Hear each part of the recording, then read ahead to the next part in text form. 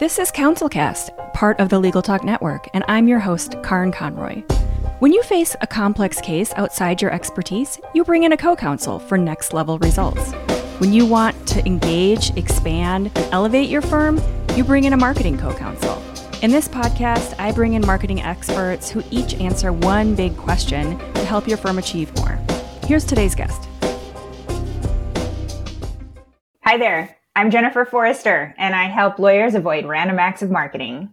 I'm a business development coach with 20 years in legal marketing. My clients are lawyers who want to attract and maintain and deepen real relationships, both at work and in their personal lives. I think business development can be an act of self-care, really part of a longevity lifestyle that includes social fitness routines, right? Like healthy habits and meaningful plans for keeping our relationships in really good shape. Awesome. Okay, this is going to be so cool because it's a little different, but we're like bringing it all together to make sense for a combination of business development and marketing and how this all can make sense but also kind of work with who you really are. And so cool. I'm excited. Thank you so much for being here, Jennifer. This is going to be fun.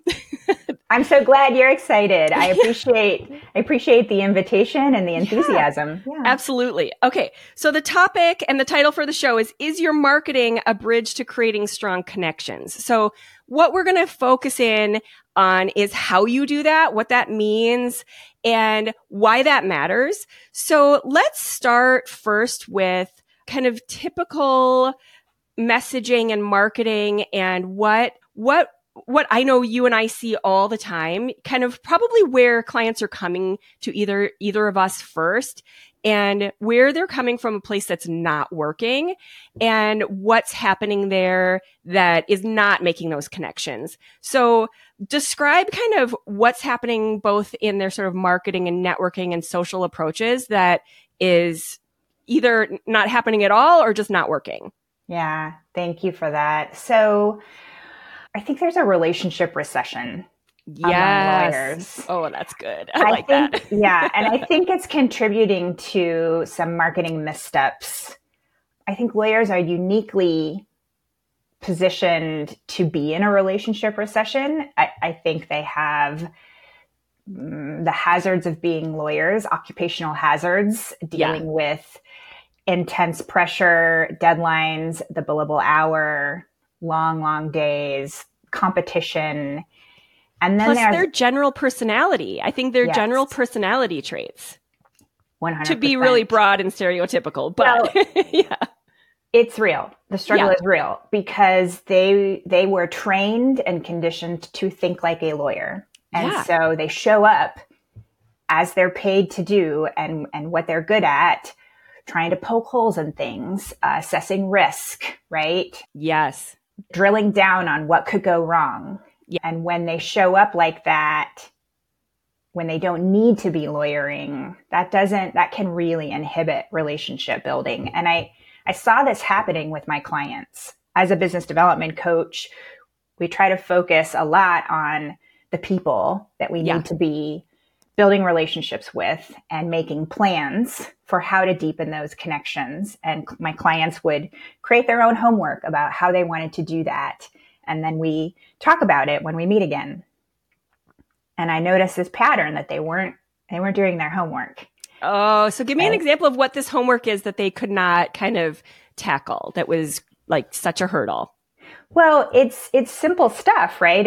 It's making a phone call, reaching out to someone in particular, following up, instead of, they would get stuck in, well, they didn't get back to me. They are not interested. They ghosted me. It's like, well, try again. It's okay. Yeah. Everybody's busy. Right. Yeah. So a lot of connections kind of things, human interaction instead of like paperwork and busy work and hiding behind the computer. Yeah. Or making plans to be on social media. Right. And we can talk about this perhaps in a minute, but I really think social media use needs to translate into real life activities. Yes. Okay. So they come to you, you guys sit down, make a plan. The goal is to kind of create connections, reach out to people, and it's not happening. And so then what's the next step? Do you kind of have a moment where there's sort of a coming to Jesus thing, or how do you kind of translate that into getting some kind of progress? Yeah. I mean, everybody's different. And that's the beauty of coaching, is that we can provide a really safe space and be sort of a thinking partner to allow them to get to their own inner answers. But Yeah. I really wanted to understand this and started diving into the research and kind of uncovered what's been going on for quite a while, but this disconnection that we're all experiencing, that's not just a part of the pandemic, and this lack of social connection, and how important meaningful relationships are, not just to our business growth, but Yes. to our personal satisfaction, well-being, physical health, mental health. I've actually put together an MCLE program that connects the dots between social connection and duty of competence. Oh, that's amazing. Yeah, because I think that some of this can get kind of shoved under the woo-woo category, and they feel like it's not necessarily super as critical as learning about some subsection of a certain kind of law that might apply to some case or whatever. But how does that play out? So let's say that they're seriously lacking in this connection and they just can't get through those hurdles. How does that play out in terms of lack of competence? So when we're thinking about duty of competence, and what's in the best interest of our clients, social disconnection can show up as missed appointments, decreased work performance, changes in our mood, not connecting with our clients, things that can lead to malpractice claims. Sure. Not being able to collaborate and negotiate well with others, being overly defensive. Yeah. Incivility, anger and aggression, this disconnection. And when it gets to chronic loneliness, it can just pop up in so many ways. And I think I want to talk about this more because there's a stigma around it. People aren't likely to raise their hand and say, I'm kind of lonely. Yes. Right. So, But there are a lot of people who experience measurable levels of loneliness. Yeah. Very often. Well, when you were talking, what I'm picturing is that I think on a very surface level, a lot of attorneys see themselves as what you were describing earlier in terms of risk avoidance and, kind of getting into the middle of these conflicts and everything. But at the end of the day, your job really does kind of come down to what you were describing more recently in terms of negotiation. And so when you're having these conversations and it's negotiating, that is very complex human interaction.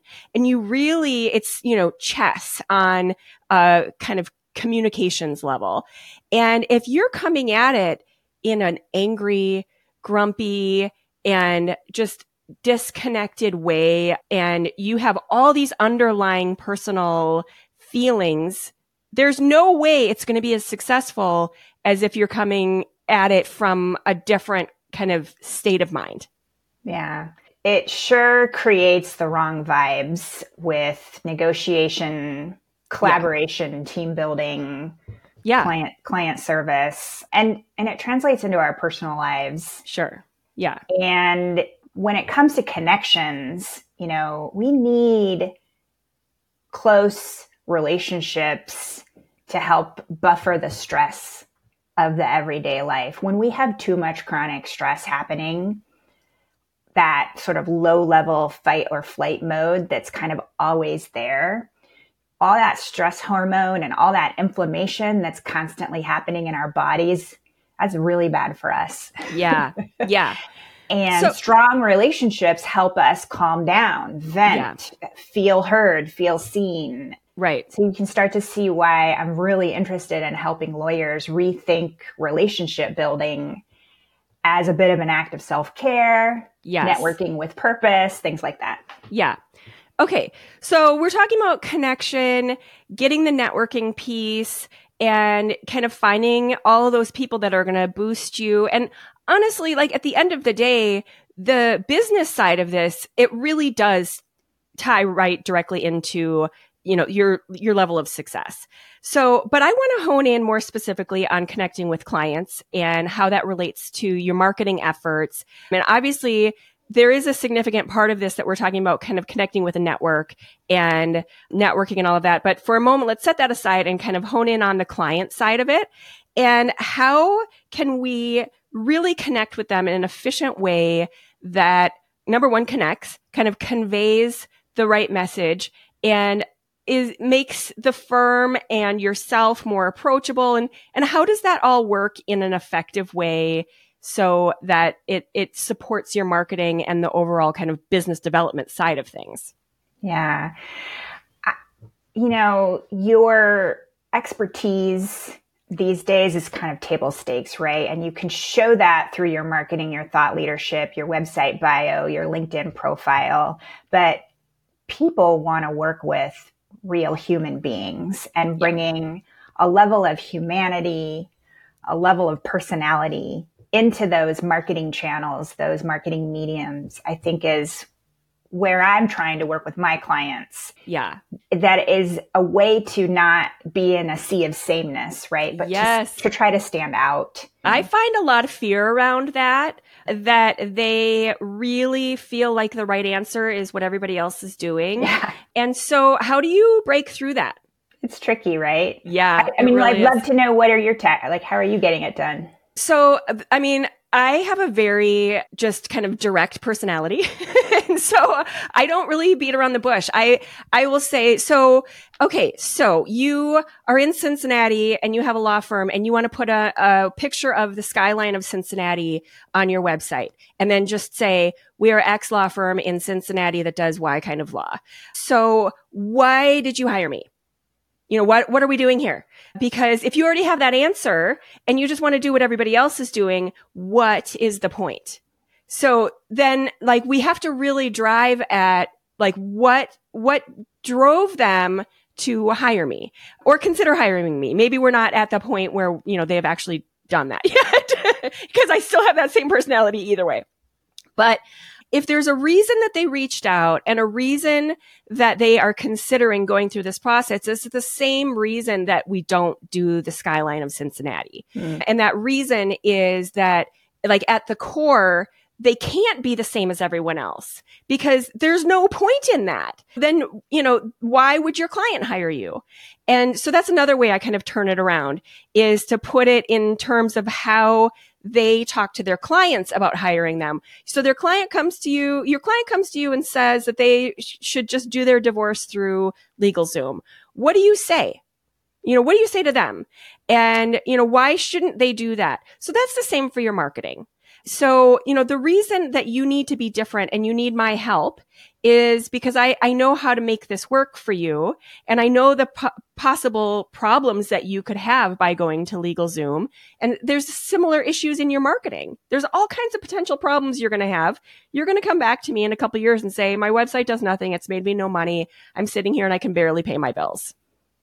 So, if you can't if you can't see that through, then maybe, now is not the right time, because I don't want you to hire me if you don't see any value. Yeah. Oh, you're speaking to me. Here's how it sometimes comes out for me. Example, I'm doing a LinkedIn makeover with someone, right? And I want their LinkedIn presence to align with how they walk around in real life. Yes. And we're talking about the way that they've written their about statement. And my blunt response is, would you actually say that out loud?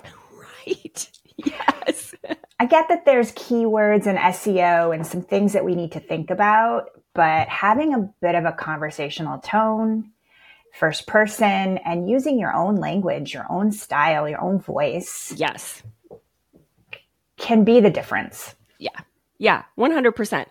And when you think about There was a time when I was working in a marketing department and doing a lot of hiring, and I would have like a stack of resumes. And when you think about someone kind of going through your LinkedIn profile in the same way, they've got a stack of resumes and it's just like one after the other, same kind of thing. How are you going to stand out? How are you going to make a difference in someone thinking about whether you're that right person for them, for whatever it is, whether it's a client or a partner, or even if you're trying to network with someone and you're thinking about, like attending an event, and they look at your profile and they're like, who are you? What, why, who, what? At some point you got to be memorable in some way. Right. Yeah. What kind of recommendations do you talk about in terms of first impressions and how they can just get that start? So I know a lot of the people you've worked with are having a hard time getting through that initial hurdle of making those connections. What advice do you give them about just reaching out and how to make a good impression? I think, I mean, the word that I'm pausing on is that word authenticity, because I think it's a little bit overused and it's the right word. Yeah, right. Yeah. It's working on showing up in your own skin. Yeah. Maybe some days that needs to be a little bit more professional, but in other circumstances, having the confidence to ask the real questions about, what's going on, what's really happening, how, and being willing to share a little bit of your own experience and having some vulnerability around that, Yeah. Here's one thing that I see a lot that is not the right answer. And that's a lot of, I see this really great website, this other firm down the street, or, a buddy of mine. And can we just do that? A lot of that on websites and social media, where they're very, very clearly trying to be somebody else. Mm-hmm. And it's so painful to watch. It's like you can almost tell which celebrity they're trying to be or which other firm. And when people talk about it being cringy, it's so cringy. And because that's true to that other person. And it's so weird. It's like you're putting on this strange costume that's not you. So the opposite of that is the right answer. Yeah. You mentioned social media, I really think that it lands when I talk with clients about, look, don't feel that you have to self-promote all the time. Yeah. You need to brag a little, but maybe brag on other people. Yes. Right? Yeah. Elevate your friends and your colleagues. And through that, you'll do your own visibility statement. Yeah. And talk about building that network and those connections. I mean, by doing that, people could not be more appreciative, where you're like, oh my gosh, I exist. And then you're making this great statement. And that's such a great way to build those really strong connections. And I will say, I think LinkedIn is a really good place for that, because you always, or not always, but I often will see the secondhand comments that are one step away. So if I were to comment on our mutual friend post, you would see what I was posting, and I could see that you commented on it. And then you can very quickly kind of ripple out from that and build a network pretty quickly in LinkedIn. I think it's a really good place for that kind of interaction. Yeah, I love it.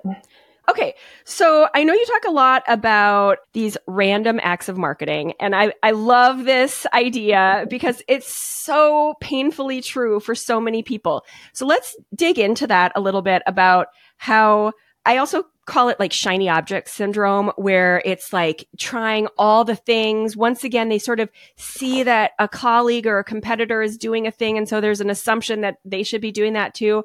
And how does that not work? And especially in terms of this whole idea that we're trying to build connections, and, how does that kind of work in opposition of that whole idea? Yeah.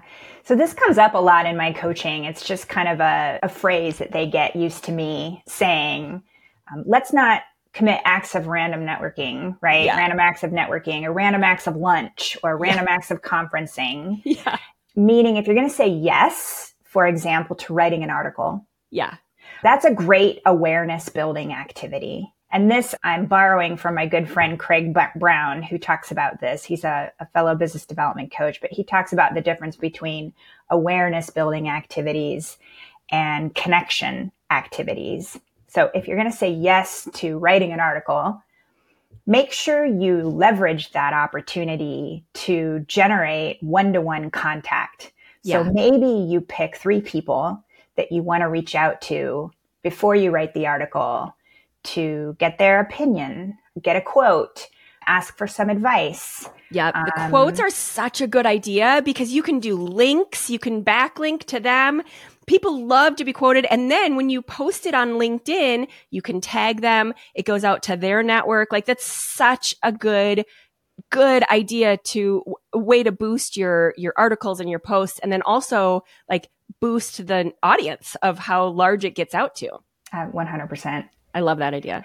Or maybe you're using it to advance yourself inside the firm, right? Young lawyers, when we talk about building a network, that's it, you have internal clients that you're trying to nurture those relationships. So maybe you decide, I'd really love to write an article about, craft breweries, and I'd like to do more work in that space. So I'm going to figure out how to create a writing opportunity with this one partner in another office that I'd like to do work for because that's genius.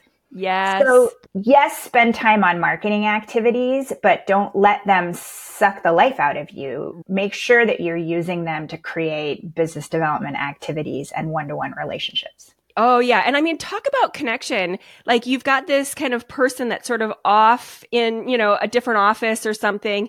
And like you're describing, and all of a sudden you're working together on an article, and it doesn't have to be like you're, sitting there at 2 a.m. and whatever. Like it can just be a pretty quick and easy email interaction over a Google Doc.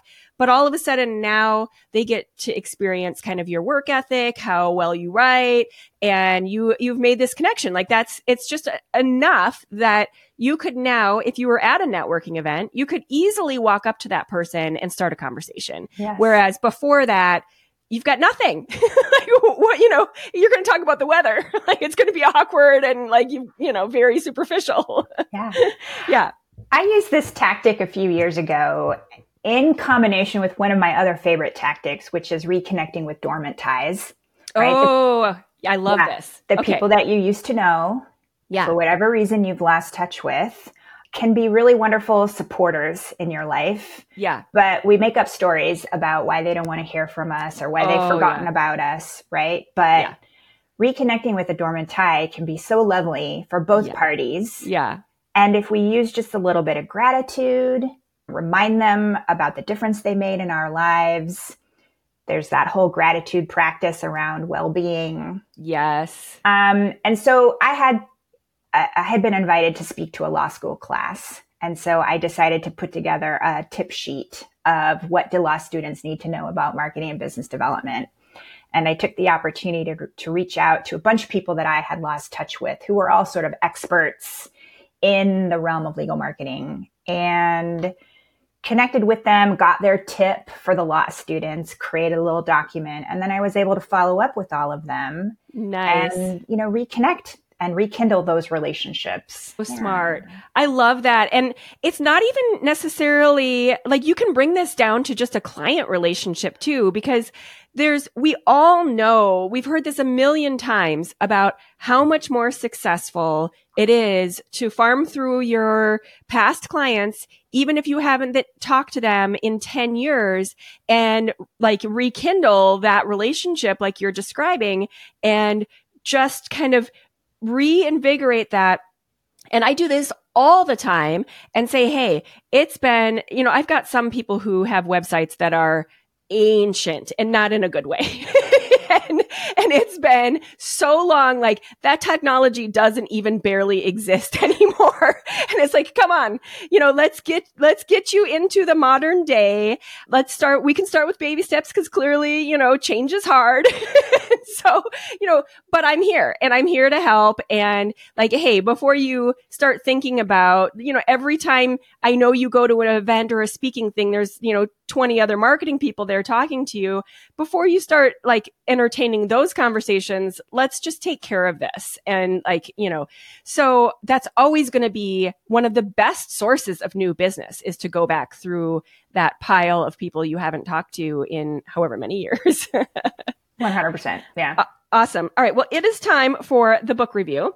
Okay. So every episode, we have a new book review and we have an awesome library on the website that I like to introduce just because it's got this great set of resources and really cool books, lots of which I had never heard of. And I feel like I am constantly paying attention to all the business books.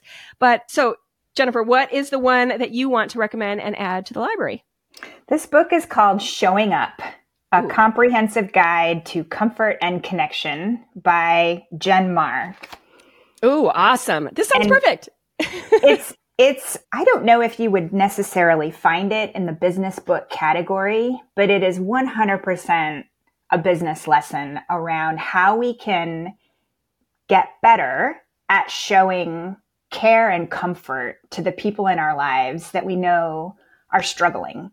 Everybody knows someone who's going through it in some way. Yeah.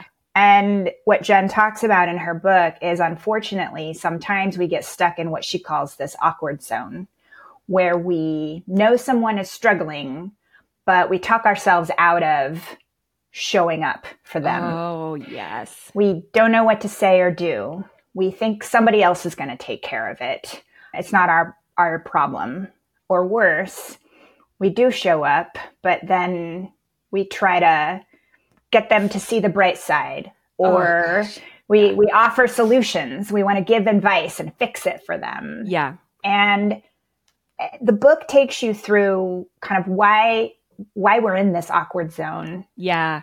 And how we can learn how we can be self-aware about our natural reactions and how we kind of break through it and learn about some new skills for how we can show up and support people. Oh, because I love it. Everybody needs supportive care from their people, right? We've got self-care and we've got professional care, but there's this huge gap in the middle. And this is part of this notion of social fitness that I've talked about and building relationships. Yeah. We need to think about how we maintain our relationships and our level of social connection that we want. Yeah. It won't just happen on its own, just like our physical fitness. Right. We have to make intentional plans for how we're going to stay strong and limber and healthy. And all of our relationships need that as well. In the intimate circles, in the broader weak tie circles, and honestly, even with just being out among people who might be strangers. Yes. Well, while you were talking, I'm picturing this as a system for your client connections too, because at the end of the day, every attorney has a reason for why they chose to be an attorney. And it doesn't have to do with the money, because there's a lot of other places you could have, so this is not just about like building your business. This is about being a better attorney and coming back to the reasons why you chose to be an attorney. And so depending on what your practice area is, there's different levels of kind of personal connection that you're going to have with your clients. If you're doing like insurance litigation and you're working with corporations, very different kind of connection. But at the same time, you still have to connect with your clients on some level that probably has, a professional veil over it or whatever, but all the way down to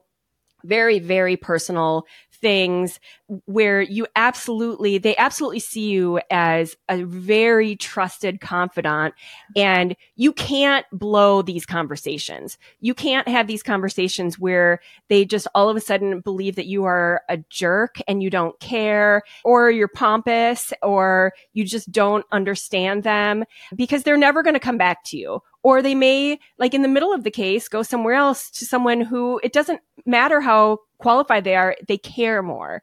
So this is such a critical part of your business, even though it sounds kind of like a strange, I don't know, maybe it doesn't to everybody, but it really is at the core of your long-term success.